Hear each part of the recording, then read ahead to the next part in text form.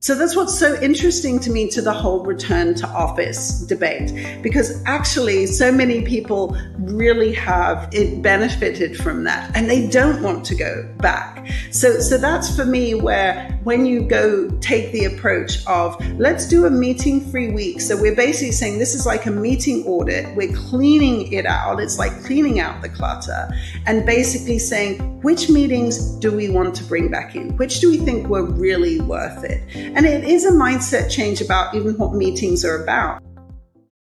Well, Happy New Year, happy 2024.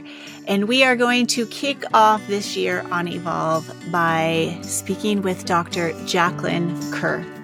Now, she is a world-recognized behavior change scientist, community advocate, and TEDx speaker.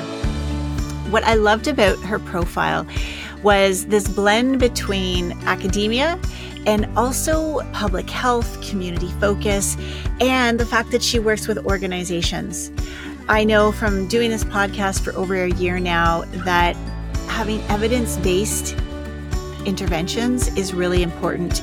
And I think there's a lot that our corporate world can learn from community-based approaches, and I think public health falls into that.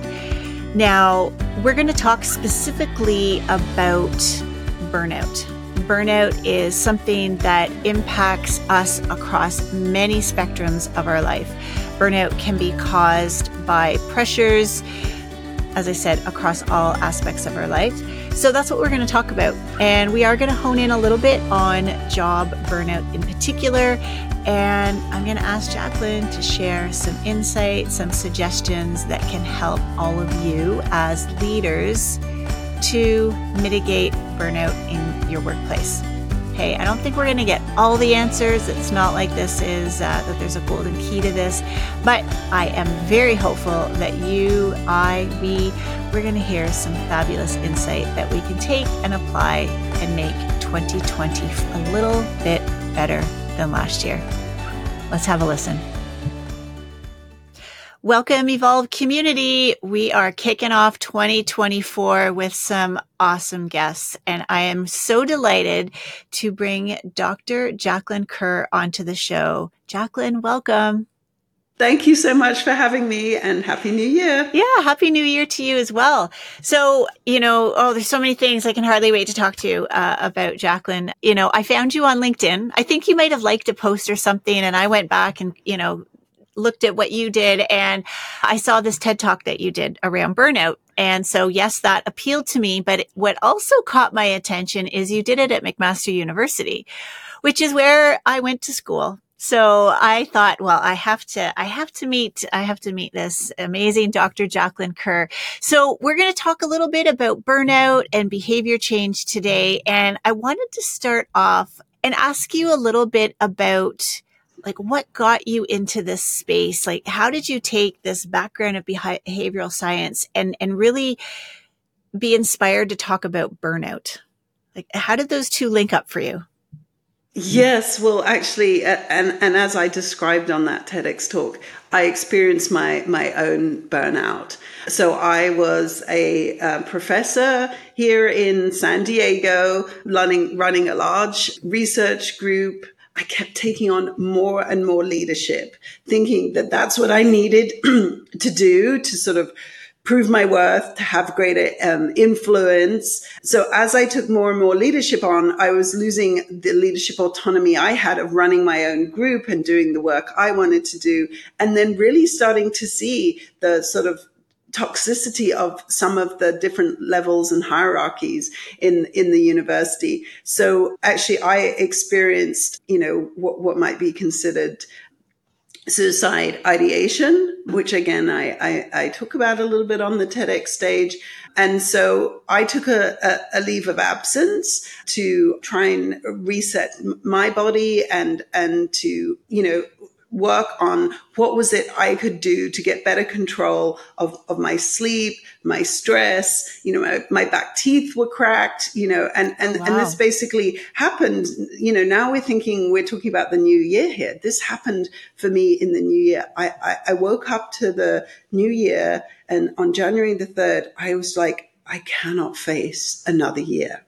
Wow. So it was really my own experience. Now, I'm a behavioral scientist. I work in the public health realm. I work on community change and getting people to be able to live in more healthy communities and do healthy behaviors. So that's all related to stress.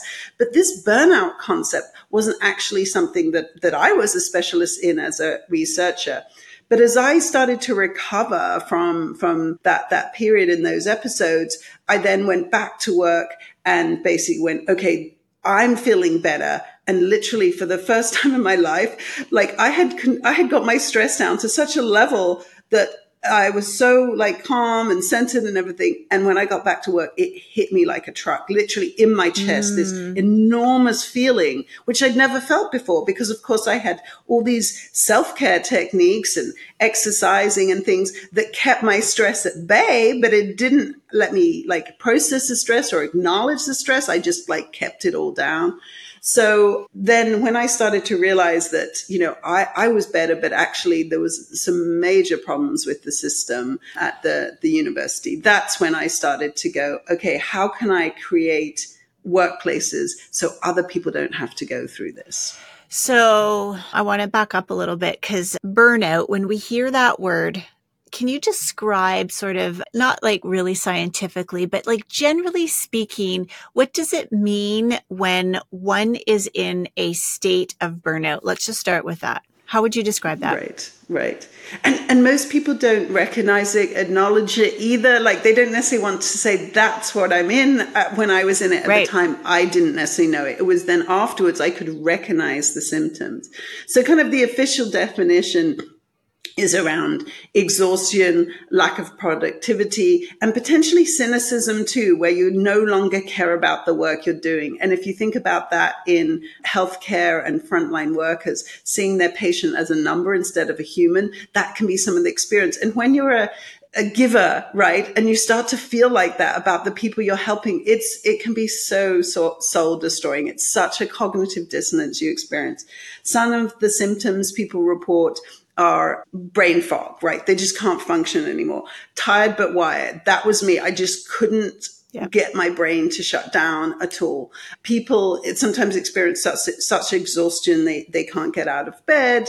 And then, there's early signs you can look for. So once you start to sense things like resentment and rumination, those are like those early warnings. Now, there is this like 12 stages of burnout, and I won't go through all the 12, but the key part of it is stage number 1 is the need to prove yourself. And so many of us step onto this burnout journey through that door, and not just because, say, of the personality we are. I'll own I'm an overgiver, I'm a people pleaser, and those are the things I've had to work on.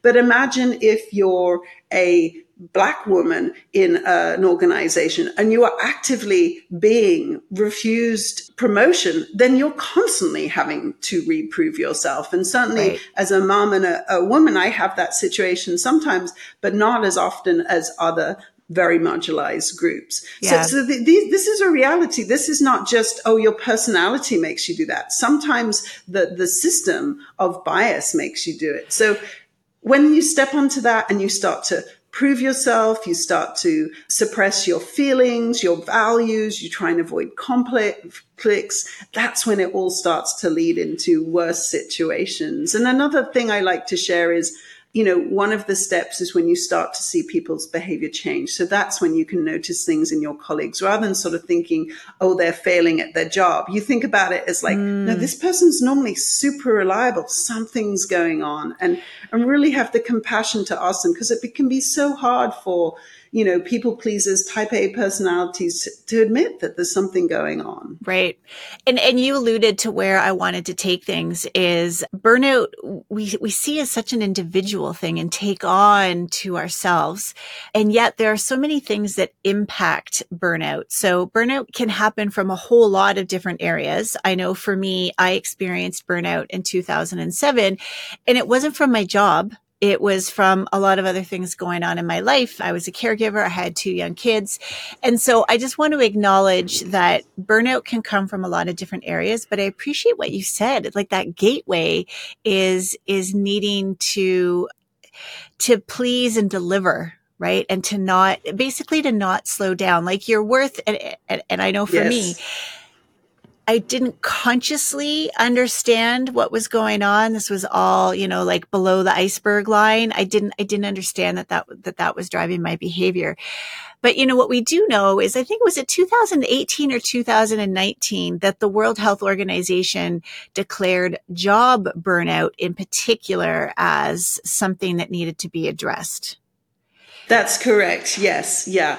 And so that's definitely, that's that definition I gave, the exhaustion, the loss of productivity and the cynicism, and sort of times though is like it's chronic stress that hasn't been managed. So Right. this is what workplaces hook into and point the finger and say chronic stress that you haven't managed. And that's why I always say point the finger, because your three fingers are pointing back to you saying chronic stress that came from the workplace. So since the 70s, Christina Maslach, who really is one of the best workplace burnout researchers, has basically been showing this comes from workload, from lack of reward, lack of appreciation, lack of fairness in the workplace, when your values don't align. So these are all things that employees are struggling with today, that, and also then lack of purpose. So I think that's such an important one too, because that's again a really big conversation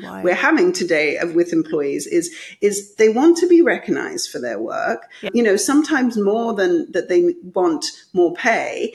They want to be valued in what they're doing. Again, back to that, do you have to prove yourself or are you valued? Right. And also then, they want purpose, they want meaning in their work. And that really comes from when you tie somebody's job, one, to the outcomes of the organization or to customers' work. Also, when you actually help people with something like job crafting, where their strengths are being used for their impact. And again, when we allow people to do meaningful work, because when people are in meetings all day, they're not productive. They're not getting to the tasks that actually shift the product or the bottom line or the innovation. And that's what leaves people feeling so drained and so disengaged at the workplace. And so, Jacqueline, you've just shared some ideas from an organizational culture perspective. What are some, like, if somebody's listening to this right now, new year, there's sort of just like a bit of excitement. What are some things that leaders could do with their teams to help create a healthier environment that would sort of mitigate burnout? Right, yeah. And I call it a thriving culture for all, because I really want people to start to understand this connection between bias and burnout as well. So if I can just close that loop before I start to go into some examples, because I think it's really important. Again, when we sort of say to people and we give them perks or employee benefits to go get services on their own, those services are not delivered, especially here in the US, equally across all groups. So there's so much systemic racism in the healthcare system. There are not necessarily therapists of color available, if they're even accessible to everyone. So again, when we start to push it on people, we are really increasing the health inequalities when we push it back to the individual to follow their own health path. So that's an opportunity for businesses to reduce healthcare inequalities by doing something different for their employees. The other part is there's research showing that when you're in burnout, you are worse at making decisions. Now that really makes sense, and I'm sure you could experience that. Once we put our egos aside, we can say we're not doing this all well. But what we actually are doing is relying back on our brain's superhighway, the old systems in our brain, which are often more biased. So there's research showing, for example, physicians, when they're going into burnout, they treat their patients with more racial bias. And then once their burnout reduces, they stop doing that. So this connection is so important to think about. When we're in burnout, we're not just damaging ourselves, we can be damaging, those around us. There's a real collective here. There's a real collective thing that I'm picking up from you is burnout isn't an individual problem. It's a collective issue, which means suffering in silence, like I did for far too long, is really the least optimal way out. Right. Yes, it is actually the least optimal way out. So how I think about it is yes, we all will have to do some of our own work, because we do have to own our part in this process. Because again, there's often either self-beliefs or stories or practices, poor boundaries, not able to say no. These are all skills we can learn, not communicating our needs, not asking for help. There's so many skills we can learn as an individual. And when you've got those skills, it does contribute to keeping burnout at bay. But from a public health perspective, we always say, okay, there's individual level things, there's family level things you can do. So particularly for parents going through burnout, it's about that family, who's playing what role in the family. Have you got a partner or other family members who can take on some of that load? Then there's the organization. Again, what in the organization, and we'll get into some of those things with what can the workplace do. But then there's also that social level as well. So that's when I talk about health inequalities and things. So really we're wanting to understand that intersection between the individual and the workplace culture and social environments as a whole. And the way sometimes people get overwhelmed with that, but what I say is it opens up opportunities to ask, where is the biggest, problem coming from? Because, for some workers, it could be their shifts, and you absolutely help their lives, give them more flexibility. So you're not solving their family problem, say, but you are giving them the flexibility to work it out on their own. Or in some cases, again, in the US here, we very much need it, more paid leave, subsidized caregiving, because all those things are not currently being provided by society. So workplaces have an opportunity to do something here that will have bigger social impact. I know they want to have this social impact, and even their ESGs make them do this. But actually, before they turn to outside volunteering and thinking they can help communities, right, they first have to help the community inside their organization and learn from them. And that's what I think when you actually start to understand the intersection of people's lives and work, then you understand your customer better too, because they are the same people struggling with this intersection of where do we fit, where do we belong, and how do we actually have a life that is meaningful. These are all things that we're all struggling with.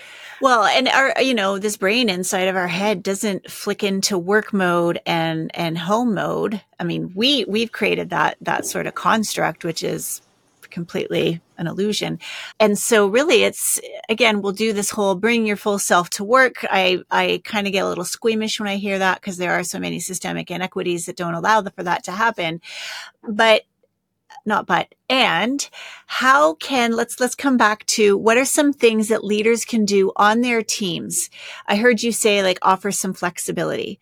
I know I got that for several years from my employer, and it was amazing. Sure, you want to come in at 7 a.m. Core meeting hours are going to be 10 to 3. You have to be here for those. So that would be an example, right? Exactly. What might some other, maybe 2 other examples, Jacqueline, that leaders could put in place right away to help? Again, we're not solving burnout, but potentially mitigating it and making it more of a collective responsibility.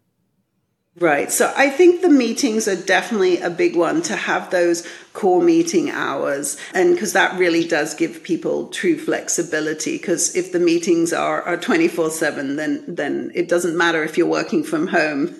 You're still unable to do anything that can help with the stress. Yeah. So I definitely agree that that's a really important one. And again, other ways of doing that are potentially to the 4-day week. We're seeing a lot of evidence coming out how that reduces burnout and improves productivity, but only if you actually do something to get rid of all the stuff that's blocking up time and stopping this focus time. So again, allowing people to have uninterrupted focus time is so important. That's going to also lead to more productivity and better work. And actually what I have is over 100 different behaviors that somebody can choose from and adopt. And so that's really the behavioral approach I take.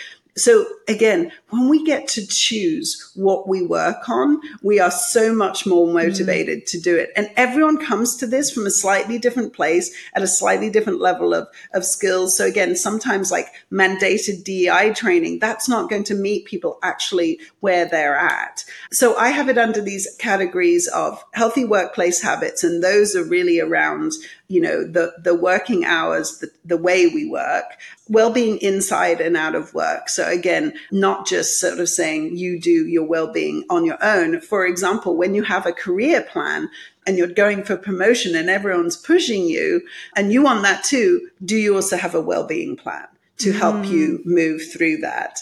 Then there's other areas around cultures of growth and belonging. And those are the conditions for any change to happen. Because if we don't have psychological safety, if we don't have some self-awareness and awareness of others around us in that emotional intelligence, it's really hard to start having these conversations.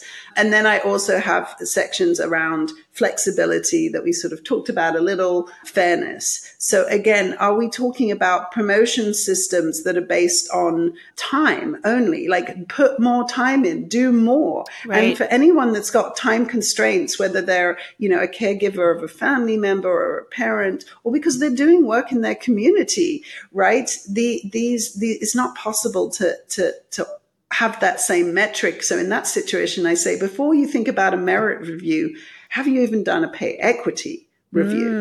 And then thinking about purpose. So, I have these different categories, and really one of the main things I'd love to talk to you about a little bit more is because of this new year is how do we go about behavior change? Because I think we're all moving now, and I've seen some articles out there saying, KPIs, OKRs are dead. It's all about behavior. And I would agree. It is all about behavior because again, values, if you can't operationalize them in behaviors. Totally. Yeah. Now, and I'm not going to ditch KPIs and OKRs completely. No. I'm not suggesting that you were saying that, but it's sort of like, when I hear that, the process and how you get to the outcome, your OKR, your KPI, your process is just as important as your outcome. Yes. And when it's behaviors, it can happen today. Whereas those other goals, it's great to be making progress towards them. Some of them can be slower than others. So that can be demotivating versus whereas if you're actually saying, okay, what behaviors can I do today? They're behaviors I can see. Because when we think about something like values, like, can I see them? Can I measure them? And even things, I agree we need these employee engagement surveys and things, because they give us a sense of patterns, but they're not necessarily measures of sensitive to measures of change. And if you say something like somebody at work cares about me, what does that mean? Does that mean they give you flexibility? Does that mean that they check in with you one-on-one and ask about your personal life? Does it mean they give you a well-being plan when you have a career plan? Like, what does it actually mean to know someone cares about you? Right? So I think that's the thing that gets lost in that progress. Whereas behaviors, we can start them today, we can measure them straight away, and you can really start to see that progress. So I think that's when people are stuck meeting some of these longer, bigger goals, it's the way to start. Yeah. So let's go there. Yeah. Let's go there. What do we commonly get wrong about behavior change? And what can we, and then what do we commonly get wrong? And then how can we adjust it so that, hey, 2024, and I know behavior change can happen any time of the year. For me, September seems to be a stronger time of change than January 1st. But hey, our cycles are a little bit different, or it's different for everybody. So let's come back to that question, Carolyn, because I'm babbling or carried on. What do we get wrong about behavior change and how might we adjust it? And I agree with you. September is my time too to start new habits. I think when the kids go back to school, I get back into that routine and it really helps me. So I agree. Sometimes people do argue that like a new year or a big birthday or things like that can be times for a fresh start or a new start. But actually our behavior science also shows us, for example, even when someone has a heart attack. You'd think that would be a moment in their life that maybe they want to start changing their behaviors. That sometimes doesn't even lead to behavior change. So I think we have to really recognize behavior change is difficult. And it's because we kind of set ourselves up to fail. One, we probably have experienced doing it badly in the past, so we're afraid to fail. So we don't tend to tell people what we're doing. Like if we were trying to lose some weight or something, we're not necessarily declaring it to the whole world because we're thinking, well, what if I don't? Then I've embarrassed myself. So I think that's one thing is we do it on our own. And for me, the most important part about behavior change is who is going to support you to do it. Because they can help support you in motivational ways. They can support you logistically. A company could support you financially. And then you can also have somebody being that accountability partner too. So you don't just want that accountability partner keeping you on track. If you've not also got someone to say, you're doing great. And here's why you're remembering why you're doing it. And again, doing it together with someone else is also the best way. So we often don't do that. And then even though there are ideas of things like SMART goals, we can set very smart goals. But if we don't actually say, what are the daily behaviors I'm going to do to get to that goal? Is that even the best goal for me? Because if we set a goal that we think is realistic and then we suddenly discover, oh, it's harder than I thought, we can then experience kind of that negative feeling of like, oh, I've set myself up to fail.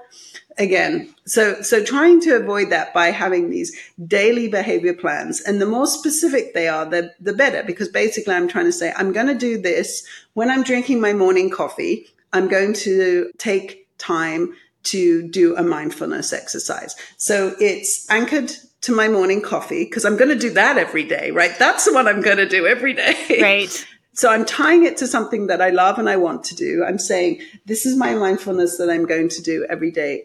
And it's going to be at a specific time of day tied to something else. And if we then can't, if you start to create that plan and it goes, I'm not going to be able to do that, then you change the plan and you start saying, well, what is realistic for me? So I do think we tend to, go so big with our goals that then we struggle. But the biggest part, like I mentioned, is doing it alone. So again, when we think about the workplace, one of the best things we could be doing, and again, this is also showing our vulnerability, our transparency and honesty, which again are all things that is going to support psychological safety in the workplace anyway, is to basically, declare to your colleagues, I want to find a way to have less meetings this year, to, work out which, how can I get more focus time? Right. Can we do this together, right? I don't want to do this on my own, partly because I need everybody else's support. As a manager, for example, if you start to reduce your work hours, the rest of your team is left going, they're no longer available. What do we do? Right? So that's why also when we do it on our own, we leave everybody else lost. Whereas if actually we say, let's do this together, then we're supporting each other. Then we're role modeling to each other. We're being honest about our struggles with each other. And this is basically social learning. And the research shows that social learning is much more effective for the group and for individuals within the group, because you have that support system, you have the role modeling, you have the reinforcement, everybody saying, great job. Again, it's great job trying to do what you're trying to do, even if you're not getting there yet, So, Jacqueline, you brought up the reducing the number of meetings. So my hypothesis is the number of meetings that you have and your inability to get out of them. Because I hear a lot of people tell me that, oh, you don't understand. Like, we just have meetings back to back. Now, I believe there could be some thought patterns in there, some mindsets around that.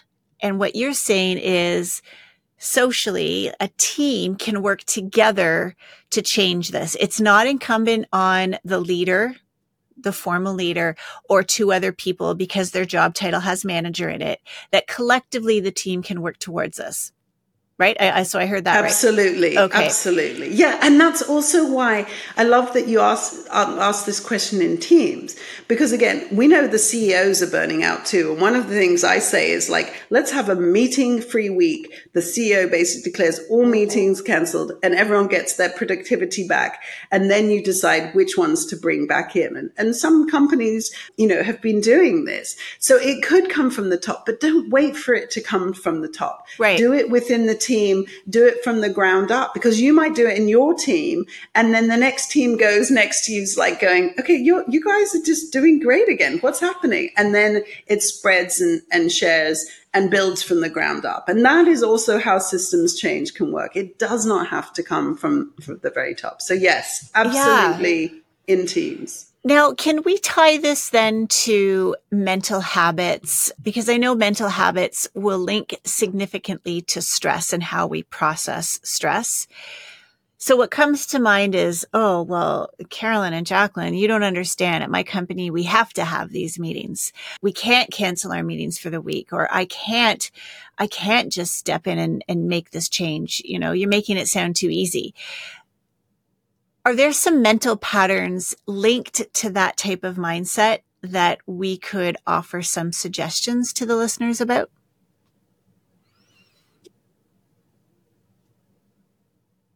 I don't necessarily think of mental patterns in that way. And I agree. I never want to suggest this is easy. I suggest it's possible, right? But that I understand that there can be barriers that are mental barriers, and there can be barriers that are organizational barriers that have set it up in this way. But I think, again, sometimes it is in this process of experimentation. So that's the first thing I say is one, let's be open to experimenting about this. Because if somebody I agree. In different companies, different solutions are going to work. So that process of saying, here's the outcome we want. How do we get there? Let's work on this together. Then that definitely helps shift that mindset. Because again, I do think it's really important if there is not that open and growth mindset, then it definitely can be a challenge. So that's why I say one of the conditions for change is to even develop those conditions, to make it safe to make these suggestions and to basically be able to say, making mistakes in this process is okay. And, we're going to learn, we're going to struggle, we're going to fail, but we know we're trying to move in the right direction. So again, I think that's something that's important. The other side of it too is, I think about this too. So there's this concept that came from some of my work in public health, which is called tactical urbanism. So basically, we've been trying to make more walkable streets and healthier play areas, more, family-friendly play areas, for years, and it hasn't worked. So actually what happened, even in New York, so if you think about Times Square now has that huge pedestrian area, that started because basically a guy went out with spray paint and deck chairs and said, let's try this space. And then people went, I love this and I don't want to go backwards. So that's what's so interesting to me to the whole return to office debate, because actually so many people really have benefited from that and they don't want to go back. So that's for me where when you go take the approach of let's do a meeting free week. So we're basically saying this is like a meeting audit. We're cleaning it out. It's like cleaning out the clutter and basically saying, which meetings do we want to bring back in? Which do we think were really worth it? And it is a mindset change about even what meetings are about. Meetings are about, discussion, debate, decisions. It's not about sharing information anymore. Yes. We've got so many other ways to do that. So there are mindset shifts about that. And even yesterday, I was talking to somebody in the who does support parents in workplaces, and they wanted to move their support from helping around parental leave and those sorts of things to actually making some organizational changes. And, unfortunately, the CEO kind of said, over my dead body. And it's like, okay, there is still that stuck in the status quo, and many companies are experiencing it, or employees are experiencing it, when the CEO says mandate return to office, and then they're losing employees because of that. So again, it's not a case of does this work for everyone. It's flexibility is the answer, right? Where is your flexibility so that the people that need the in-office connection can have it, but those that don't can also work in other ways without being biased against, right. It's and it's not like a generally like sweeping. What I find is it's like it's binary. Either everything's flexible or nothing's flexible, right? There's these pieces in between. So, the other thing that came up for me when I asked that question was, if we are stuck in that mindset of like, this is never going to work, or this is useless, we're never going to reduce the number of meetings, that could also be an indicator of burnout, correct? Yes. I mean, if it seems like another thing on your plate, I agree. And again, I think we also have to acknowledge the stages of change. So there are people who basically are what we call is pre-contemplation. They're not even thinking about change. So if you said to them something like, let's reduce the number of meetings, they'd be like, what are you talking about? And they'll talk about something else entirely. Like they would not even, it wouldn't cross their radar that this is a problem, that they won't even recognize it. So if you try and get a meeting with someone in that mindset, they won't even let you have a meeting about the topic you want to talk about. It's not their priority. It's not on their list. So in that situation, you have to find out what are their priorities. And how can you tie your solution or your issue to their priorities? So that's definitely one of the ways. The next group are basically contemplators. They're thinking about changing, but they're seeing all the risks and the costs, not the benefits. And if you sell them the benefits, basically you want to shift that balance so they start to see the benefits are greater than the costs. But if you come in with all these benefits and they don't believe you, right? Because they're stuck in loss. They're stuck in loss aversion. And this is also where we're seeing a lot of the DEI backlash in companies is that people are afraid of losing their power or their privilege in the company. So they're in this loss aversion framework. Again, these are cognitive patterns that we have. So you've got to meet them there. You've got to say, okay, what is this loss? How big is it? Do you think it is? And then really sort of say, let's talk about, rather than future loss that might happen, let's talk about the loss that's happening right now. You're losing out to your competitors, or in the meeting place. We're losing good focus time. We're losing innovation, right? So, and we're losing flexibility. So you focus on the present loss and what is being lost. And then there's other people who are much more in the phase of preparation. And those people are basically like, I want to do this. I don't know what to do. So that's when you walk them through the different ways of getting started. And then there are also people who are in the phase of, I've been doing this and it's not really working as well as I want. What do I do to shift and move and try something else? So again, we have to be really cognizant of where people are at, because if we're shoving something at them, that sounds of your energy to do that. So again, that's slightly different to burnout, but again, I agree in burnout, anything new feels like, because if you're already overwhelmed, that's definitely what it feels like. So that's actually one of the strategies I really recommend to companies, and interestingly, to increase employee engagement around feedback. So lots of people are saying we do these employee surveys. One, they're not very helpful because it's not asking about behaviors, so they don't really lead to anything other than sort of maybe patterns, right? Being able to track patterns. And then employees are like, we're giving feedback, we're giving our opinion, seeing it. Nothing's happening. And actually, when I talk to leaders, they admit we're in that stage, we're not acting on this, we don't know what to do. And so for me, partly because the tools they're using aren't helping them find the right answers. So when companies are in that state of overwhelm, I'm really basically saying, let's get rid of the crap, right? And actually, the US Surgeon General came in as a strategy for burnout and said, the first thing you should do is get rid of all the stupid stuff, right? We have to clear out anything that is cluttering the process and adding to this overwhelm. So if you think about saying to, you have all these solutions, you're hoping that employees are taking them and using them. If you start to look at the user data, they're probably not engaged with these solutions. For example, one, colleague I spoke to, she was like, they've just rolled out this new communication software. She goes, I'm not even downloading it because I've got Zoom burnout. I am not using a tool to improve, another tool to improve communication. This is not the problem, right? So that's really what's happening in organizations.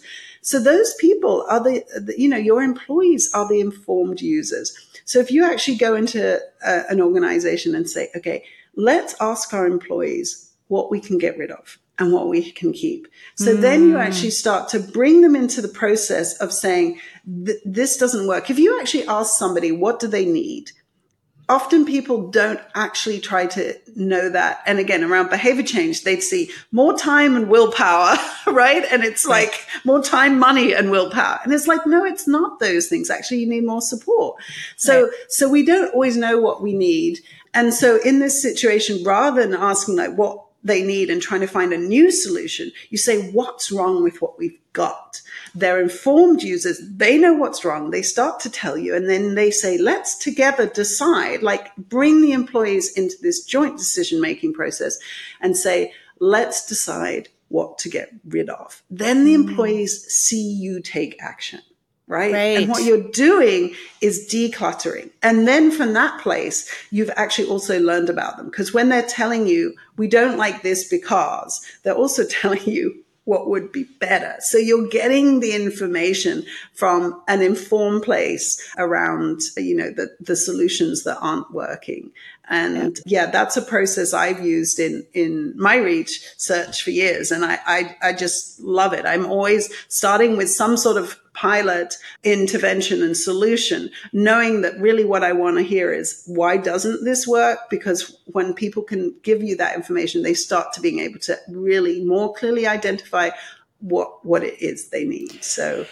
And when I hear that, I love that. I love the simplicity, the community focus, the group focus around that. So I just have one thing to say, and then we're going to head into the next section of our conversation, the wrap up section. But when I hear something like that, what's going to be so important for the leaders, especially the senior ones, is to have the self-awareness and the emotional connection, emotional intelligence to recognize the purpose of it and that it's not a slight on their abilities and that they, in fact, are going to be better served by having a collective solution versus waiting for a solution to be handed down from the top. Yeah. And I think that's so important because we feel this responsibility, right? And it can weigh so heavily. And just a really sort of simple example, when I started trying to solve everything for my family, and instead we had family meetings where everybody solved all the problems, and then some of the problems just disappeared because they're like, Mom, we don't even like doing that anyway, and what's so important about that is like when the kids came up with their own solutions, oh my God, so much more innovative and inventive, things I could have never thought of.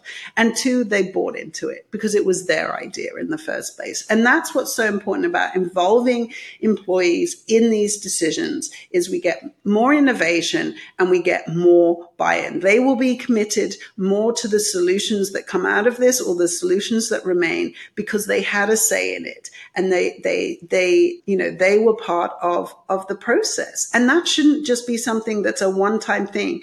That to me is the way to continue. Shared decision making is absolutely an important change strategy and important for our marginalized groups as well. Because again, people don't want to be invited to a party. They want to plan the party. Right. And that's what we have to ship people into. And that's how we can do it in a small way And these little experiments just become bigger and bigger. But that experimental process of saying, like, what is working, what is not working, what else can we do? Let's make a shift. Let's see if it makes a difference. And let's learn from the experience. Again, that's opening up that whole growth mindset as well. So I feel like we have just had a nice 40-minute conversation that hopefully will inspire those listening to declutter their meetings and try some experiments around it. Yeah. We're not saying you have to have a plan all the way through to December 2024, but try some things out. What isn't working? And let's try a few things out. Together. Absolutely together. Yeah. Yeah. Oh, thank you so much, Jacqueline. Where could our listeners find more of your work? I know you give away some great resources on your website. So where can they find more of you? Yes, so my company is Leading Real Change, and the website is www.leading-real-change.com. So they can find me there. I have a podcast, Leading Real Change, that's hosted there as well. And on LinkedIn, I post on LinkedIn regularly and really enjoy when people reach out to me there. And actually, people can book a free consultation with me as well, because this thought partnership is what I absolutely love and want to get started with. And then if it's helpful for someone, then yeah, I can continue to support people. So I feel that's what we all need is more support. Wonderful. Well, thank you. I know when I reached out to you on LinkedIn, we got this figured out, didn't we? So now to wrap up all of the podcasts, I ask the guests a series of questions. And these questions have to do with my evolve model. And so the first question has to do with self-awareness and just a moment, an insight that you had, Jacqueline, that really showed something to you that had been so hidden from your consciousness. Yeah. So for me, as I was going through this burnout, and like we talked about before, it was workplace burnout. It was also parental burnout. And I was trying to work out with my husband, what was it that we could do more of between to share the load. And really what happened in that process was him sort of saying, I don't want to step in and do more for the kids. I will do something to help you have, but the kids are getting plenty. That's not what I want. So you start to go, okay, why are we working from these different frameworks, right? And then also he said, I don't want to step in and try to do more for the kids and have you criticize me. And that was just so hard to hear. I mean, it took me a few days to process. And so then what I realized is what I need is breaks. I need to take breaks from the family so that my husband can be the dad and do whatever he wants with the kids at those times. Like, I don't care. It can be fast food and it can be no activities, but it can be just what he wants to do with them, not organized by me, nothing to do with me. And I take a total break. So that was really the biggest thing, was not necessarily that I needed more help with certain things. I just needed times when I took a complete break. So that was for me. It sounded like a collaborative approach to problem solving too. Absolutely. There we go. Because me standing there in because that's what we sometimes do as mums. We start to order everyone around and it's like, hold on. Yeah. We're part of, I've said that. I'm the problem. Kind of, we'll quote a Taylor Swift song. It's me. I'm the problem. It's me. So the second question has to do with how you manage your nervous system, how you find yourself in a place of calm or return yourself to a place of calm. Is there a ritual, a practice, something that you really rely on? Yes, absolutely. And again, I can give you a little example story about this. So my husband, a couple of years ago, just post-COVID, broke his leg really badly in a biking accident, an e-bike accident. And so his leg was shattered. Yeah. And I got the phone call late at night. And again, you feel your body going into this absolute sort of state of stress. The kids were asleep in bed, but I just went out the front door and I walked around the kind of cul-de-sac where we lived. And so for me, walking and exercise has always been my biggest mental health support. After I've gone for a run and I'm in my shower, I have my best ideas. But that night, feeling the stress leave my body as I moved around was just amazing. So that's a problem. We take our stress sitting down in the way we work at the moment. And that's not good for us and good for our bodies. So for me, that's what it is. And I have the dog who reminds me. Yep. They're great reminders, aren't there? Yeah. My dog doesn't mind if he doesn't get walked, but he definitely, when he hears the W and ALK afterwards, he's like pretty excited. Now, my last question, Jacqueline, has to do with kind of feeling connected to people, which was a big theme of our conversation today. And I like to do this through music. So what is a song or genre of music that helps you feel connected to something bigger than yourself? And, it's funny because my favorite song of all time is Katrina and the Waves, Walking on Sunshine. Oh, yeah. But I actually feel one of the songs that I came across recently it's called Don't Lose Sight, and it's by the Lawrence Band. And there's lines in it that are, this shit is going to kill me, but I'm not going to let it, and so that gets me really motivated. And it's like, it's interesting. Because part of it is saying, ain't nothing going to change. And it almost just motivates me to go, yeah, that's what people believe. And I actually want to be able to say things can change. That's the difference.